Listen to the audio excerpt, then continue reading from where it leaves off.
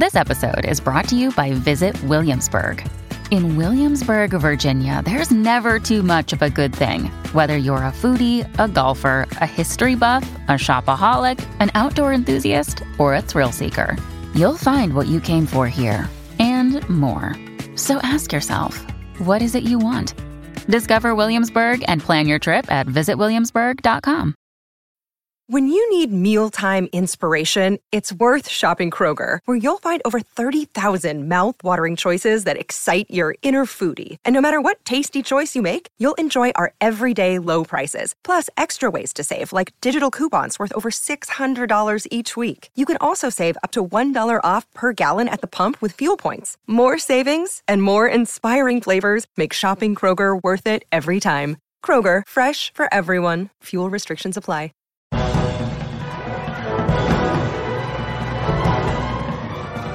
Hello and Happy New Year! Hey!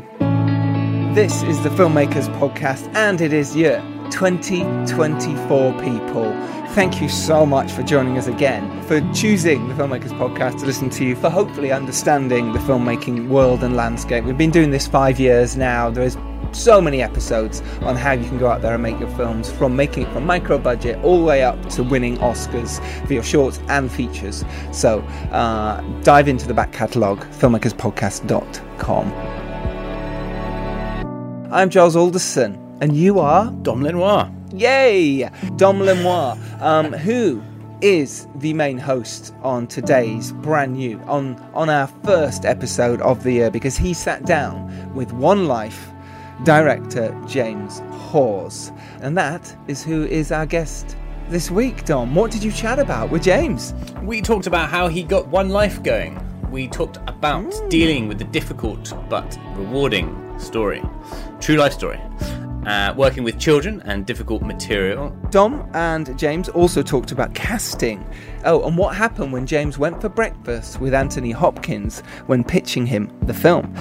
He also talks about why cinema has a chance to come back. He also talks about financing the film, scripting and editing, how they are one, and camera moves and designs. I wonder what Anthony Hopkins had for breakfast. That's an interesting. We should have asked him that. I feel like he's like a sort of a traditional guy. It would probably be like a smoked salmon, or maybe like a porridge or something, you know? Scrambled egg. Yeah. Smoked salmon and scrambled egg kind of guy. I think that's what it is. Fresh orange juice. Big smile with on a his lovely face. fresh Earl Grey tea. Yeah. Good lad. And some toast. Yeah, vegan butter though. I imagine he has that. Good lad. What else did you talk about? We also talked about slow horses and why you should keep coming up with new ideas and collaborations. Oh, if you haven't seen Slow Horses, it's a fantastic TV series that James was one of the main directors on. He did all 6 episodes in 2022. And formulators of. Yes, indeed. James Hawes is a British television director. He's basically been working in the British television drama since the mid-90s. He's also produced documentaries and for Britain and American television networks. Some of his main dramas were the relaunch of Doctor Who and Enid, which is the biopic starring Helena Bonham Carter about celebrated children's author Enid Blyton, which won James Hawes a BAFTA nomination as Best Director in 2010. Other credits include The Chatterley Affair, Fanny Hill, The 39 Steps, Merlin, DCI Banks, The Suspicions of Mr. Witcher, Mad Dogs, The Challenger Disaster, Penny Dreadful, Undercover, Black Mirror, which he did the episodes Hated in the Nation and Smithereens, and he also has directed The Alienist, Snowpiercer and Raised by Wolves, as well as Dom says, Slow Horses. One Life is technically his first feature film, even though some of those I read out were TV movies or movies that were made for television. But One Life is technically his directorial debut, which is quite incredible because it is absolutely fantastic, isn't it, Dom? It's not bad. It's not bad. It's my joint top pick of the year out of all the 2023 films. Along with Memory. Yeah, it's just a brilliant, like, moving, charming, nicely made drama. Yes, it ticks all the boxes. It's the biographical drama film, which is based on the true story, you might remember this, of the British humanitarian Nicholas Wilton, as he helped groups of Jewish children in German-occupied Czechoslovakia to hide and flee in 1938 and 39, just at the beginning of World War II. The film stars Anthony Hopkins, as we've mentioned, Johnny Flynn as the younger version of Anthony Hopkins. Also stars Lena Olin, Ramala Gari, Alex Sharp, Jonathan Price, and Helena Bonham Carter in supporting roles as well. HBC, yeah. It had its premiere at the Toronto International Film Festival in September last year, and it had its European premiere at the London Film Festival last month. It was released yesterday by Warner Brothers in the United Kingdom. It is in cinemas. Go watch it. It is definitely like a feel-good film to start the year with, and deeply engaging. Well. As you described it's not a slow or a boring one. No, it's superb. So, link to where you can watch it is probably in the show notes, but if not, it's called One Life, and it is in cinemas now. Go support. And obviously, Dom also talks with James about Slow Horses, which you can find Apple TV on Apple TV right now. It is New Year's Day when me and Dom are recording this. How was your Christmas and New Year, Dom? Did you get any wonderful filmmaking gifts and festivities? I got the gift of wonderful film watching. Oh, I did watch Die Hard 1 for Christmas, which was very. Home Alone. I mean, Home Alone is just. It really is like it's a masterclass, maybe above even like any amazing drama film ever in like filmmaking quality, because you can watch it literally like every sort of 2 or 3 years and never get bored of it, and never. It never gets slow. It never stops being funny. I got a couple of really great Christmas books. I got a great filmmaking books for Christmas. I got The Path to Paradise, Francis Ford Coppola story, and I got The Last Action Heroes by Nick de Semlyen. Not to be confused with Francis and Anne, which I no, not to be confused. Nicknamed Francis Ford Coppola. No, and I also got The Diary of a CEO, which I think is really useful for filmmakers as well. Stephen Bartlett's book. Yeah, exactly. Yeah, as it's so hard for filmmakers, but you've got to be in control of your lives and in control of your destiny as a filmmaker and producer. So I'm really enjoying diving into that already. Exactly. Coming up for you this year on the Filmmakers Podcast. I know we've mentioned these on the episodes previous, but why not? This Friday, Dom sits down with Rustin director George C. Wolfe, who is also the director of Ma Rainey's Black Bottom. Rustin has been smashing it on the festival circuit. That is out now, and that will be the podcast itself will be out on Friday. And then on Tuesday, myself and Dom sat down with the Oppenheimer ladies, Jennifer Lame, the editor, Ellen Moronjnik, the costume designer, and Jamie Lee McIntosh and Louisa Abel, who are both hair and makeup and prosthetics on Oppenheimer, and they sit down and talk about how they made that film. It's epic. That's next Tuesday for you. So we've got amazing things coming up, as well as Society of the Snow, J.A. Boyana, who made the film Impossible and The Orphanage. And also we've got Grant Heslov, the producer of George Clooney's Boys in the Boat. So many amazing episodes coming up for you. So stick with us if you do like this podcast. Such great hosts as well. Tell your friends. Such great... Well, one of you. One of us, and that's you. So, enough of that. Have an amazing 2024. Listen, it's going to be great for you. It really is. Keep listening, keep believing, keep going to events, keep working hard, keep getting your scripts in the best shape they can be, and fight, and it will happen for you. I hope. Should do.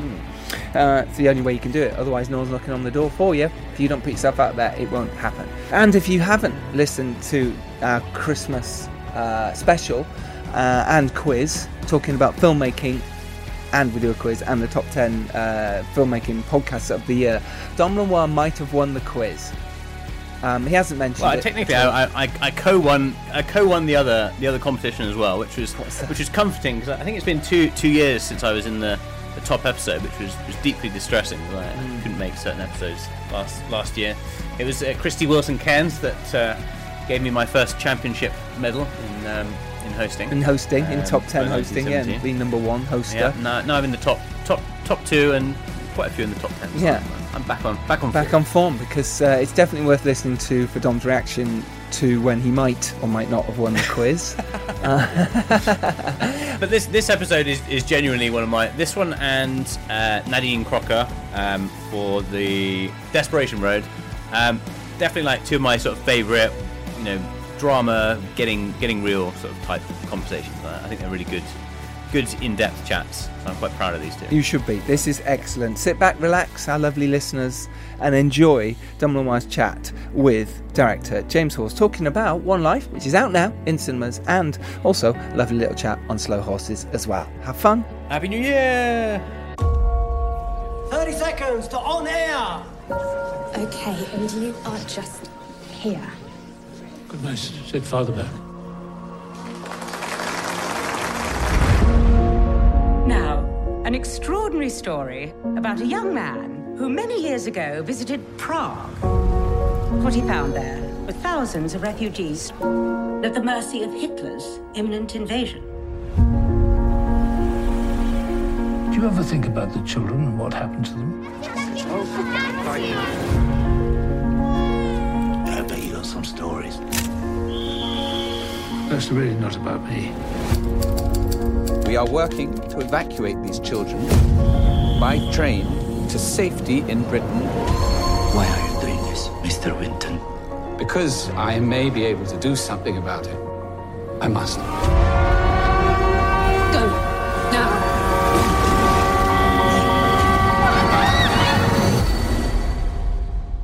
Nikki, you must know we cannot save them all. You have to forgive yourself that. I started, sir. I have to finish it. We cannot let these people down. It is incredible what you achieved. We're doing as much as we can. You have a lot of faith in ordinary people. Because I'm an ordinary person. Save one life, save the world. Forgive me, but how many children are we speaking about? Can I ask, is there anyone in the audience tonight who owes their life to Nicholas Winton?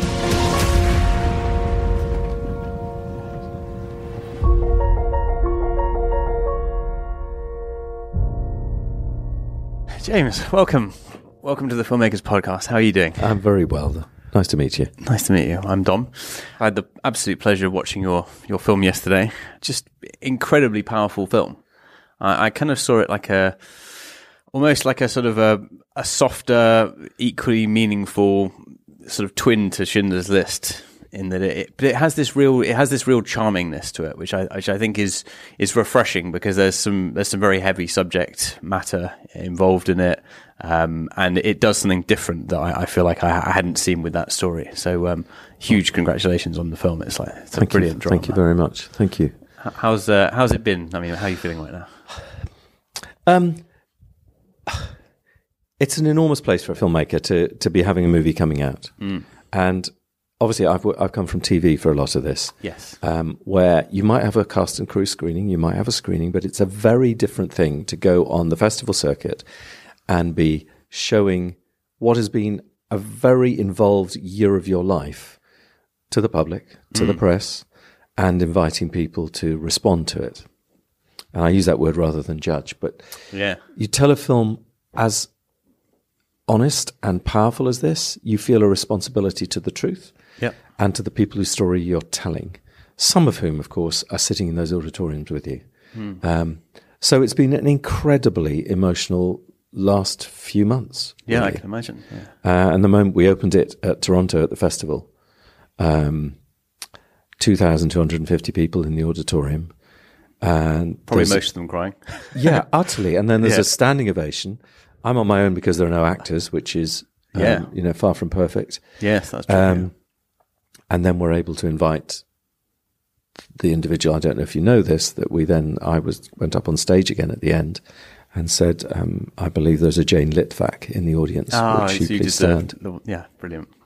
And she left Prague 84 years ago, ladies and gentlemen, one of the original Kinder. That must have been a really emotional moment as well. Hugely emotional. We did a similar thing in London, but with 12 of them. And the thing is, when you read that caption that says based on a true story, nothing really drives it home like then finding the subject of that story in the room with you. Yeah, I mean, it's just. I mean, I love this kind of film. Like, I love true stories, but more than that, I love meaningful drama. And this is meaningful drama, and it, I do like the fact that it has some warmth to it as well, because war is such a horrible, horrendous place, and there's so much tragedy. But actually, people aren't operating in a sort of a vacuum of coldness. There is good people. That's effectively what this is. It's a story about good people doing good things. And doing good things because it's the right thing to do. Yeah. And I think that's really quite important as well. It's not to post on Insta. Yeah. And in fact, quite the opposite. He's hiding that thing. He's got no desire. He's hiding. He's not talking about it beyond what he thinks is useful for the furthering of the good. Yeah, it's about the story and their stories, and it's not really about him, which is... Yes, and keep saying it's not about me. He says it in as many words. He said it in life many times. And in fact, when film was first proposed to Nicky, he said, no, anybody who knows my story knows it now. There's nothing else to tell. And it was only through his daughter, Barbara, and his biographer, that the story eventually got made, because they realised his modesty was maybe too modest. Yeah, and keeping it from the world. So let's talk about how this came to you in its first iteration, or how you heard about it, and how we got from this wonderful idea into a script and a film. Well, Cecil Films had the script already largely developed. They first came across the story in 2009, 2010. In fact, when Emile and Ian, the two founders of Cecil Films, were making The King's Speech, they actually left the set of The King's Speech to go and meet Nicky Wenton for the first time. Oh, wow. So this is a long time in the making. This is a long time in the making. Finding the moment, finding the right script. And then, whatever it was, 2 years ago, I think it's only 2 years ago, I'd just been working with Cecil Films on the first season of Slow Horses. Yes, which we'll come back to a little bit later. Yeah. And I'd really enjoyed working with them. They were kind enough to want to work with me again. And so I then got an email saying, I want you to read the script and look at this clip. And it was the same YouTube clip that we've been talking about. Obviously, you've done all kind of manner of different films, but Slow Horses and... I know. Quite different. They're totally different. I think the thing is, because they knew I'd grown up at the BBC doing documentaries. Right, so they understood that background. And I'd done a lot of fact-based TV movies like Enid, like The Challenger Disaster, like The Chatterley Affair. I always remember hearing about that as a kid, and it just resonating, that Challenger story. So it's a tragic story. Yeah. So I was in the right place, and obviously the Slow Horses, hugely different genre. As a result, I keep getting offered spy thrillers, right? Which perhaps is a more obvious connection. But it's also about performance, and can you handle the top actors, and can you bring a tone? Because one of the challenges of Slow Horses was getting the tone right. Yeah, because it is a very unique tone. Yeah. Yeah. And there is a tonal question on this as well. It could have been completely saccharine. Yes. It could have been way too hard-edged. Yeah. It is in many ways a very British story with respect to the Czech community, for whom it is also a Czech story. But so finding the right tone, and what I really wanted it to be was to feel restrained. And that was one of our key words, was restraint, in the performance, in the palette, in the use of the camera, so that it didn't indulge or turn into a kind of heritage fest of the period. I feel like that restraint is such an overlooked concept in making good films. And I'm not talking about sort of reasonable dramas or okay dramas. It's like exceptional dramas, that there has to be restraint. There has to be the very fine balancing of the moments that warm your heart and the moments that chill your soul. And it is about finding that kind of that middle ground where you're in the experience, but it's not too sweet and it's not too sour. And that really comes down to, I mean, it's then about the director communicating that to everybody, because it's about every department understanding what that is. It's about making sure that dirt feels dirty. It makes, when you go to the refugee camps, no kids bowling a hoop or chasing chickens. It's it's how you deal with period. You have to chase chickens. Yeah, and it's how not to sentimentalize things. Yeah. one or two reviews have been a bit harsh and said that we've been a bit familiar in the way we've dealt with the Second World War, that they wished we'd come at it, or I'd come at it differently. I think that's tough. So there was an example here. There's the moment where Helena Bonham Carter's character gets to know that war is declared. So they're at home. And Johnny Flynn's character, younger Nicky, is at the office. Now, what was written on the script originally was they turn on the radio, and there's the broadcast. Now, we've all seen that. Yeah. But you need that. So what I did was think, well, what would happen now? So the first thing that would happen, there'd be a news alert. You'd get a ping. Yeah. Then somebody would probably call you. Then probably somebody in the street or the office or the bar or wherever you are would go, have you seen this?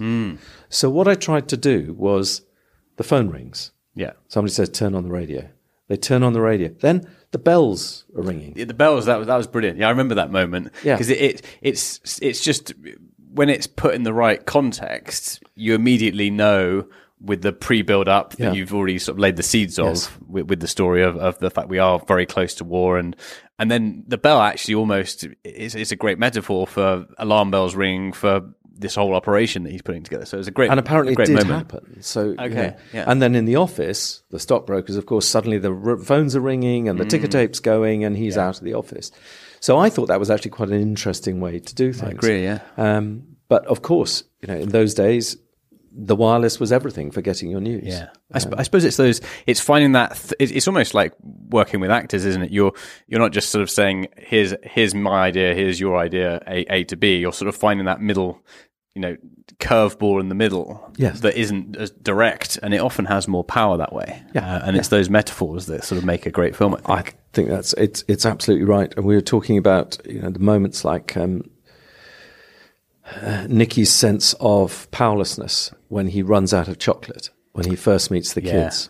That's great. And he's got just that little bit. He said, I'm sorry, I haven't got it. Oh, I have got something. And suddenly there's this upbeat moment of I can give the kids what they want.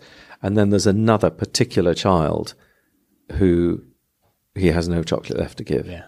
And that as a metaphor for the rest of the film, and the fact that he goes as far as he can, and then the pain he feels when he runs out, is tremendously powerful. Was that girl with I'm assuming people have watched the film or should watch the film before listening to this, the girl who has the adopted baby, that's a powerful metaphor, isn't it, in itself? Just the idea of a 12-year-old girl who's not even finished growing up, who's looked after a baby that's been widowed. That's just human kindness sort of condensed, and the vulnerability that comes in that image, and a lot of that was inspired by images and facts that we found, but that character grew because none of those kids had acted before. Oh, really? Wow. So most of them were found from within the appropriate communities. So 80% or so of the kids that Nicky saved were Jewish, 20% weren't. So we found amongst the Jewish community a lot of children. And then had some brilliant help in the Czech Republic from acting coaches who would take each of them into their little groups and talk to them about what their backstories were, so that they all knew that they'd already lost a parent, or they'd come from a posh place in town and were now living in the refugee camp, which really helped give them depth. And Lenka's a very good example of that. Yeah. So I mean, how do you work? Because it's obviously one of the sort of the cliches of film. It's hard to work with animals and children. What is the process? Is it using the imagination, but then not, I suppose, putting in safeguards? So we're just doing a pretend thing, and then making sure that those kind of imaginative safeguards are in place as well, if they're going somewhere quite dark. It's imagination is the first thing. So when you bring in the kids and you're auditioning them, can they put themselves in that imaginary place and not be self-conscious? Yes, and you will very quickly filter out those kids who think it's funny and whose bodies are still stiff and go halfway there. Yeah. And the kids who are absolutely in the moment. And I think particularly of one of the boys, one of the Sloanek brothers, who'd never done anything before, and he absolutely could do it. Then you give them more to imagine. And obviously, you're right, there had to be safeguarding. There's very practical safeguarding about their hours and where they are on set and who's looking after them. And then there was also quite a lot of psychological and teacher support. That's it, yeah. Should they be upset by the experience that they were replicating and and acting out, including just driving away from your dad for the last time. Yeah, I mean, big things for a child to sort of get to grips with. But they all did such a fantastic job. Like they really have some weight and gravitas. And I did really like the mixture of Czechoslovakia sort of casting and the British. It seamlessly blends together. And you've covered what you need to cover from the British story, and you've got the cast which sells the movie, but then you really have that authenticity for their stories, which I think was very important. I think it was tremendously important, and producers can get nervous when you say, well, Greta was Scandi, so I want to cast Scandi, but you immediately avoid any crappy accents because the people are what they're meant to be. Yeah. And if they're speaking English, you hear it. But it felt right that we should struggle through German and Czech as well as French and hear these languages being broken and to have an interpreter, to have Hannah in her Czech working alongside the younger Nikki as that main Czech refugee. And obviously you get different quality of faces and looks. You do, yeah. And there is you just immediately get transported to that area of Europe. And there is a realism that doesn't feel contrived. And it actually takes away from the Hollywoodness of it from a brief moment where you need it to, and it throws you just into that exact time period, which I think is absolutely good. Brilliant. I'm really glad that worked. So talking about that little girl, so I mean, for anyone that hasn't watched the movie, it's a girl, and we don't necessarily find out what happens to her. And I thought it was an interesting choice as a filmmaker that you didn't explain that, and I think that kind of is a metaphor for everyone that he wasn't able to save. And it isn't even about whether they're dead or alive; it's the fact that he doesn't know. Was that character always decided in the writing? No, it emerged more, and in fact. We worked out during pre-production, we realized quite late in the scripting process that Lenka was an unanswered question.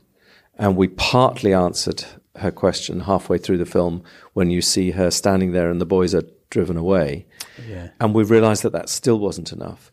And we also wanted to help narrate Nikki's journey to that point of grief, so that quite early on, there's a scene with Helena, with his mother, Babby, where she says, and it's terribly important to the film, Nikki, you can't save them all. You must know that. And the person he's just discovered hasn't been saved is Lenka and the baby. Yeah, which he'd also formed quite a personal connection with. Yes. That might be the real tragedy of this, is the fact that the person that maybe influenced this whole decision, or the one that touched him the most, is the one that he didn't actually manage to find out what happened to. In many ways. And that haunting, I could have done more. I should have moved faster. At that point, I think that sort of man, and that man that Nikki was, just examines everything you did and didn't do. If I'd stayed an hour longer at the Home Office, would I have seen that guy? If I'd put her up the list, if I'd knocked on Mrs. Bloggs down, would she have given her a home? What you could have done. And that must be, I mean, we all have regrets about life. Yeah. But it tends to be about, I don't know, not managing to work hard enough for an exam at school, or something that in the end probably doesn't massively matter. Yeah. He lived with those regrets to a different level. And that's part of the film's story and part of its healing at the very end. I mean, another interesting set of characters that I feel like it added an extra set of weight to the story, and it also added to the heartbreak of it, was the British consul and the redheaded Czechoslovakia actor. Hannah. That's it. And that story between the two of them was really, it wasn't forced in, it wasn't sort of made into the B story. No. But in itself, I think that made it more powerful, because it was just one of many really, likable, warm people that were the tragedy of war. Yes. And I think that was a really good conscious choice to not make that a sort of a really in the forefront of the story, but it still carries a lot of weight. Yeah, I think so. And it humanized her. I was so thrilled with casting Hannah. She was brilliant, yeah. Juliana. Yeah. And she's just so lovable. And then you get the braveness of her, and then the moment where she says goodbye to Romola Garai's character, is incredibly powerful. It is, yeah. And I had very early on an image of her being dragged off the platform at the end, and how I wanted that to be as Trevor shouts after her. I think that really lands. It does, yeah. Yeah, got the kids crying on the day as well. Yeah, I bet. Yeah, I mean that's it. You need people to really root for, and I think you do root for everyone in this film. Good. So going back to the script, there was a yeah, please. There was a script that Seesaw had been developing, sent your way.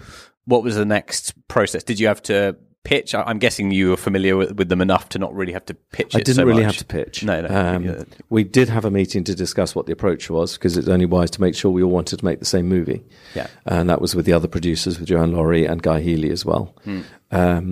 And then the next thing was to see, could I secure the cast? Because let's just cover that before we go to the cast. Yeah, what was that initial vision? What was their take based on the script versus what you were putting forward? Well, they would never, not in my experience, they would never say, well, this is the film as we see it. I go in and say, this is the film as I see it. Okay. And talk about any references I might have, or just an overall tone and feeling, and you describe that. Because if you can communicate it and they like it, you're going to be able to communicate it to all the other key departments. Yeah. Exactly. And they liked that. And I talked, obviously there was the funny connection of That's Life.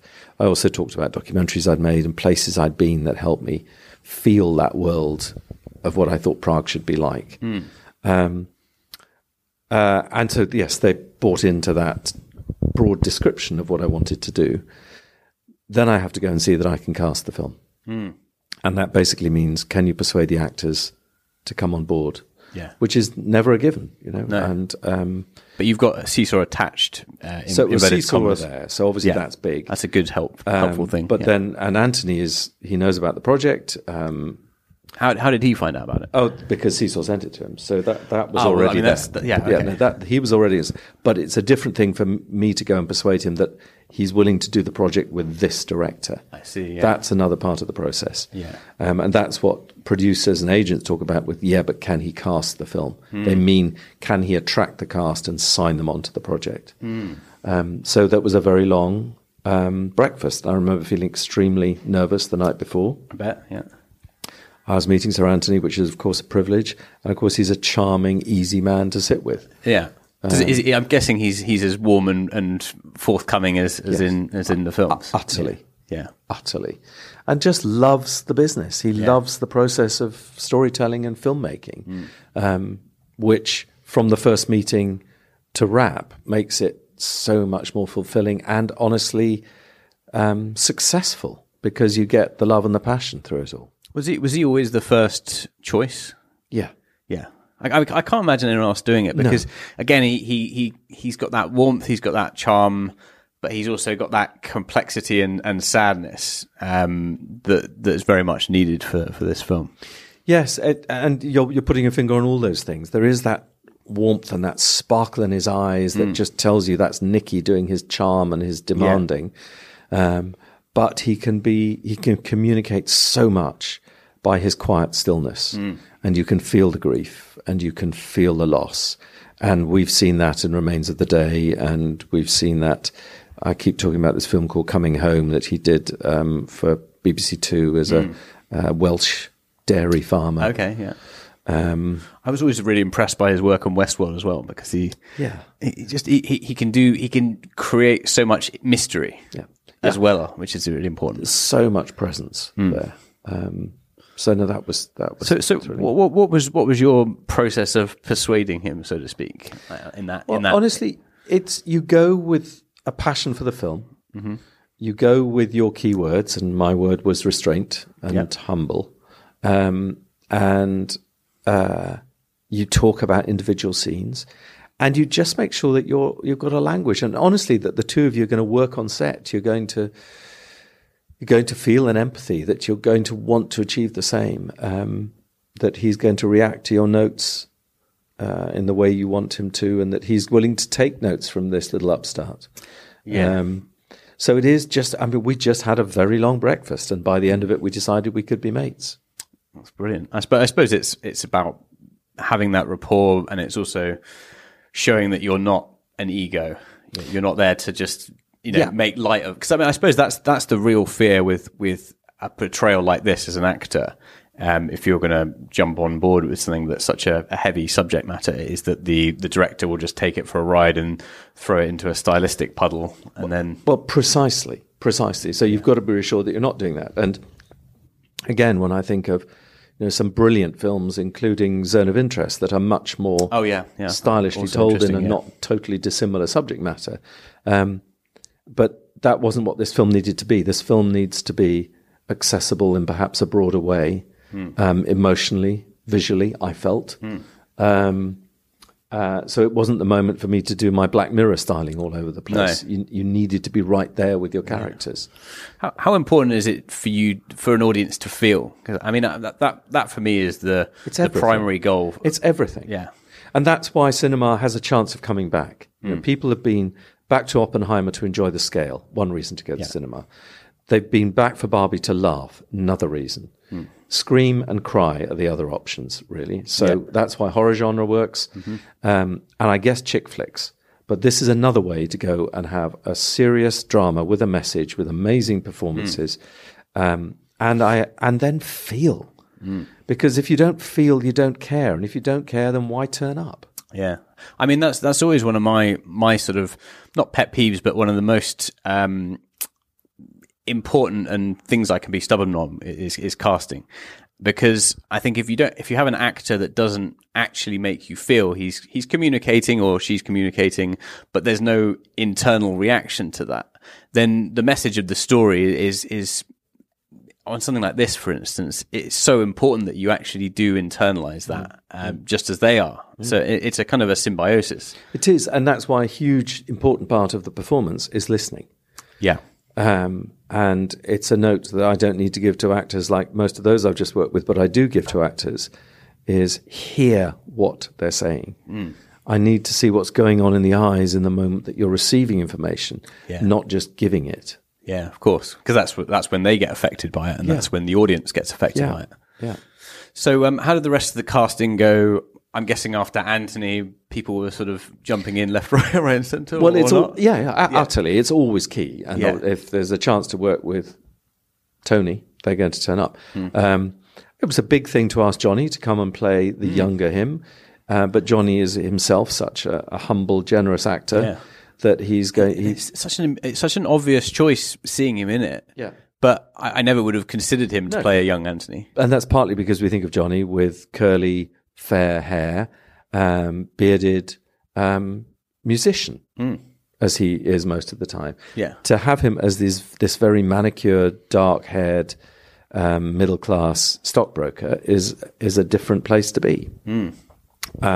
I think what we did with him in the look really helped. He's also a similar build to Tony, but he's got that same soft generosity that really helps. Helena I'd worked with before. Yes. Helena has a lot of... your last... That's the one, mentioned that earlier. Yeah. She has a lot of family history that overlaps with Nikki's history, so she was already engaged in the subject matter. And you deploy Babette into the film, the character she plays, and suddenly the next level, the next strand of story, the touch paper is lit and you're off with a different pace and a different humour. When I was casting people like Greta and Betty Maxwell, who were respectively Scandinavian and French, I wanted that nationality. And I mean, to get Lena Olin, who comes from great films like The Unbearable Lightness of Being, and Marta Keller, who has little movies like Marathon Man on her filmography, that tells you both the power of the story and of Tony to attract cast. So after the casts are in place, is there finance in place through Seesaw, or are you sort of going out simultaneously? I'm guessing most of the financing happens after you've got Anthony attached. Most of the finance confirms then. But you've already got. But a lot of it, a lot of it was in place. That's good. Okay. On the basis of the story. Yeah. But then, there's another part of the process, which is, okay, we also have a script and the bloody director's been over it and has got a bit of ambition here and there and wants to lift things up. Can we still afford it? How do we do this? Yeah. 33 days is part of the answer. And that was painful. Mm. Yeah. I mean, it's always difficult, isn't it? The financing of any movie. Was there any moment? I mean, the thing that strikes me as confusing with this is that it's taken so long to get it made. It seems like such an obvious film that would, it's such a brilliant story. People have seen the chat show host moment. Why did it take so long to get it made? I imagine that for a long time during his lifetime, Nicky said, "I don't want it made." I see, yeah. And I don't think anybody was going to do it without him. Yeah, it makes sense. I know that 2 other filmmakers, to my knowledge, have tried to make a version of the film. One of them, to my surprise, said, well, you knew you got a great ending, but I didn't know what the other 75 minutes of the film was. Mm. Well, I think we answered that. So it's, these things, there is an alchemy involved. There's a serendipity of timing. Yeah. I wish the world did not so need an example like this right now. Mm. It didn't when we started making it, but it does now. I think then I'm sure that Seesaw had the rights for quite a while and they need to find the right script. Yeah. Get to the actor. Another day is here and you're ready for it. What to wear? Check. Breakfast, lunch, and dinner? Check. Planning for what's next and how to save for it? That's where Bank of America can help. For your financial to-dos, Bank of America has experts ready to help get you closer to your goals. Get started at one of our local financial centers or 24/7 in our mobile banking app. Find a location near you at bankofamerica.com/talktous. What would you like the power to do? Mobile banking requires downloading the app and is only available for select devices. Message and data rates may apply. Bank of America N.A., member FDIC. eBay Motors is here for the ride. With over 122 million parts, you can make sure your number one ride or die stays running smoothly. Brake kits, LED headlights, bumpers, whatever your baby needs, eBay Motors has it. And with eBay Guaranteed Fit, it's guaranteed to fit your ride the first time, every time. Plus, at these prices, you're burning rubber, not cash. Keep your ride or die alive at ebaymotors.com. Eligible items only. Exclusions apply. So what were some of the changes you made on a script basis after you were sort of fully signed on as a director? Were there any, in terms of like, is the start and the end point and the structure the same? Of the script? Yeah. The start and the end point are the same. Okay. Yeah. But just to answer your script question first, really, that I wanted more sense of thriller in the 1930s. It felt for my taste, a little bit procedural. Mm. So things like the missing visas, which is absolutely true. Yeah. The passports on the train, those beats were added in a bit later. Mm. I wanted to really sharpen the story of older Nicky's grief and struggle with his guilt more than it was. I mean, Lucinda and Nick had done a fantastic job. There was masses there, but you come in with perhaps a fresher set of eyes and you see things you want to amp up. Mm. The interesting thing was that the original script started in a different place, with scenes that are on the cutting room floor. Okay. More of older Nicky. Mm. And then it went into the 1930s and told the entire 1930s in a linear fashion. Yeah. No intercutting. Mm. And then came to the 1980s in one chunk. In the edit, we found this weave through. Which obviously, I suppose, maybe that's going back to your TV backbone, but by cutting away from something and then leaving them wanting more, you're sort of exponentially expanding the suspense of wanting to know on both sides at once. I mean, it felt like that in terms of as an audience, like the sparingness of Anthony's scenes, but they were all incredibly well thought out. Yeah, and I think it's how one part of a person's life can inform the other. Mm. Yes, that's good. So you meet the grief and then you explain it, or you meet an action and then you see what the result is. Yeah. And also it creates mystery. What's in the briefcase? What's in the scrapbook? Yeah. You don't know. You withhold. Mm. we know he saved kids. Anybody turning up to the film is going to know he saved kids. So what's his problem with the trains? It's the last train. Withhold that story. Keep that back. It. Yeah. Most of that was shaped through the edit. And I suppose the other thing as well is if you played out the 1930s storyline in chronology, you're going to have to do a bunch of time jumps. Yes. And you're actually repeating the same kinds of things happening. So in a way, again, you're keeping the story fresh. So, it certainly works. Moving on both sides of it simultaneously. Yeah. So talking about some of the other elements of the filmmaking process, cinematography, the set design, are these regular collaborators of yours? They're not actually, and for various reasons, we needed to find new collaborators. Not that I don't love the people I've worked with in the past, but couldn't work on this movie for reasons of availability, largely. So Zach Nicholson, who had worked with Danny Cohen several times and had worked with Seesaw before, and was passionate about it and could see. I remember taking him on the day we'd found the house to be Older Nicky's house. And all we really knew at that point is we had that house and Anthony Hopkins. And his eyes just lit up because you could immediately see putting that man in those spaces and how it was going to come alive. Yeah. And that sort of restraint performance, him stuck in that world of grief. Yeah. You could feel that. And that was found by Christina Moore, our production designer. It's a big ask. We needed a house of that period within easy driving distance of central London with a swimming pool, if possible. Yeah. And the first morning she Googled, she found that house was for sale. And we managed to get use of it halfway through its exchange and completion. Wow.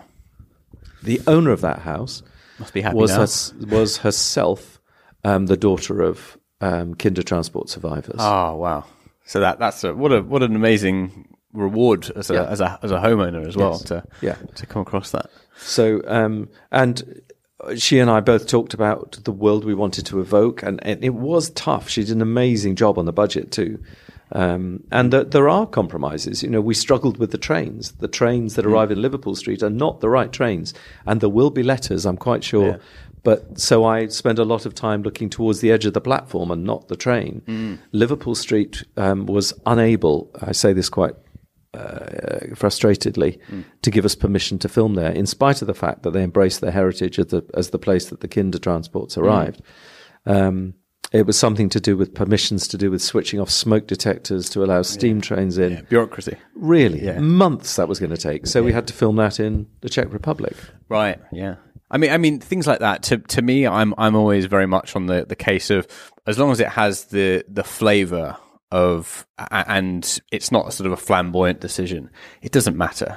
I mean, maybe it matters if it's certain trains and you're focusing on the people in the carriages and it's that story. But this isn't. I mean, it's more about the journey than the train. Yes, and I feel like of course you're right. Yeah, but I do feel that the more you can get right, of course, the more the audience is going to believe and trust everything else you're telling. But sometimes you have to make those compromises. Yeah. I mean, like the locations in the Czech Republic, or whether they were shot there or not, but they felt incredibly real, and that kind of struggling industrial warehouse poverty. It captures that so incredibly well. And that's based on very exact references and photos from the time of where they were. They weren't just in muddy fields. And honestly, that was also a practical decision. We couldn't afford to create a refugee camp in a muddy field, nor risk the weather and how slow it is to film in that environment. But they also put people up in ruined factories and castles, actually. Yeah.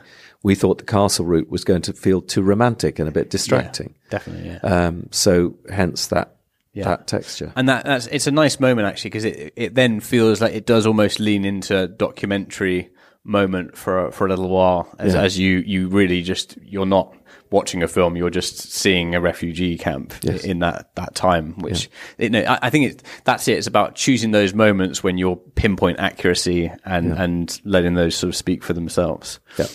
So in terms of how you chose to shoot it, lensing. Yes. Well, I mean, again, I had to decide those two worlds as well. That was part of it. So we liked the idea of a largely static camera holding frames, It made great use of that house location. It also showed Nicky trapped in his world, not moving very far. Quite often the period piece is treated with that sort of very controlled camera. We chose instead to go handheld because that was the mission. It's sort of counterintuitive to go handheld and a bit free when you're in a period movie full of frocks and gorgeous old trains. And that felt right for the mission, and then how the two intercut. The palette of the newer period was quite grey and beige, much more vibrant in that period, until you get Nicky entering into the That's Life studio. Yes. And then the camera suddenly gets more life, goes on his shoulder, travels with him in a way it hasn't through the whole 1980s. That was the thinking. Yeah. And has the film essentially stayed similar to how you shot it? Was there many pickups that were needed or bits that didn't work? We did 2 days of additional photography, but it was largely new scenes. Okay. So there were additional scenes between Helena and Johnny. Right. Yeah. Around the table. There were scenes, for instance, we felt that we had not adequately explained what happened to Lenka, the girl with the baby. Yeah, sure. We wanted a little bit more pointedness on how Nicky was hurting and feeling in the 30s that would help bed in what happens in the 80s. What else did we shoot? Oh, quite a lot of documents just to tell the story of the process of the kids. So not much. And again, that was done in a car park in Teddington, right? Because at the back of the studios, because we couldn't afford to go back to Prague. And just finally, on the music side of things, yes. Do you work with a temp track? Did you have a composer on board early? We did work with temp tracks. We knew who the composers might be, so we used music from those candidate composers. I then met with three. And Volker Bertelmann, who'd recently done All Quiet on the Western Front, came back with this pitch and saying, I think your film is so humble. I want to make a humble score. And that was just, okay, well, we know who this is then. Yeah, that's what you want, And along sharing the same vision. So well. Yeah. And he shared the same vision. And the way he treats classical instrumentation is just to give it that twist and that edge that was going to help us not make the score too sweet and suddenly pour syrup all over the drama we'd carefully restrained. Brilliant. Just jumping back a little bit, I'd like to talk about Slow Horses. Yeah. So I've watched the first 2 seasons. I haven't seen the third one, but I thoroughly enjoy it. Completely different tone. And it's fascinating that you've sort of come from the TV world, and that is a very much a stylistically built, very unique tonal sort of exercise. So how did you, obviously you'd done Black Mirror before, and you'd exercised some of those muscles in terms of creating very distinct tones in new sort of IP. Can we talk about how you came on to Slow Horses? That was definitely a show I pitched for. I mean, you had to come up with references and color palettes and looks. Pitch decks sort of thing? Yes. Yeah, okay. And quite a complicated pitch deck. And there were 2 stages to it, because then once having got the gig, I worked with the DP and the designer to do a really elaborate pitch deck to the network, to the platform, to Apple. Say, okay, this is now what we're making. Okay. And I'm thrilled to say that is very, very much what we then shot. Right. So how did it start? I felt some of those films that we know and love from the 70s and 80s, some of those paranoid conspiracy thrillers. I talked about the lives of others and how that deals so well with character. I talked about films like Syriana that gave espionage a sort of sexy verite. So I needed that. I also really pitched London as a character, but not London with Buckingham Palace in the background of every shot. If you see St. Paul's, as you do, it's out of the back of Lamb's smelly car disappearing into the distance. It is a completely different London to what we've seen. Which is the London that I go home through. Yeah. Under girders so that was really key. I also talked about some of the central casting, not of the core Slow Horses, but for me, in every cast sheet, there's always a piece or a little group of casting that tips the tone. On this occasion, it was the kidnappers. Right. So if we'd got them to arch, the whole mission would have felt silly. If you get them too natural and aggressive, this is casting and performance, it would have been a very sinister piece of right-wing darkness. Yes. Finding a place where you can still play their humour and take the piss out of their politics, but keep it real, is quite hard. And that began very with the casting. tricky. It's a very, very tricky process. So was it Seesaw came to you? Yes. You didn't have a relationship with them, or you did at this point? I knew a couple of the execs there, Jamie Lawrenson and Ian Canning. And they had an idea of the show was pretty much written for the first 2 or 3 episodes. Yep. Will Smith, the writer, was there. Yep. They needed a director. And also something that at first I balked at was they wanted one director to do all 6 episodes, which is a big ask on a show of that size, just in terms of pure stamina, honestly. Yeah. But it was something that Gary Oldman particularly wanted.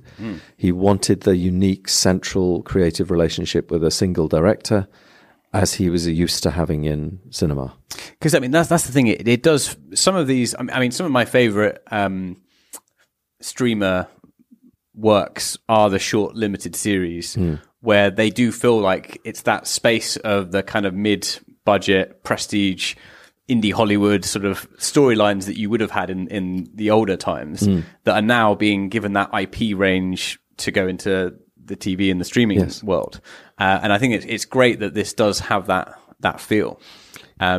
So how did you, Gary Oldman, his attachment to the project, was that again through Seesaw? Yes. So he was already there. Okay.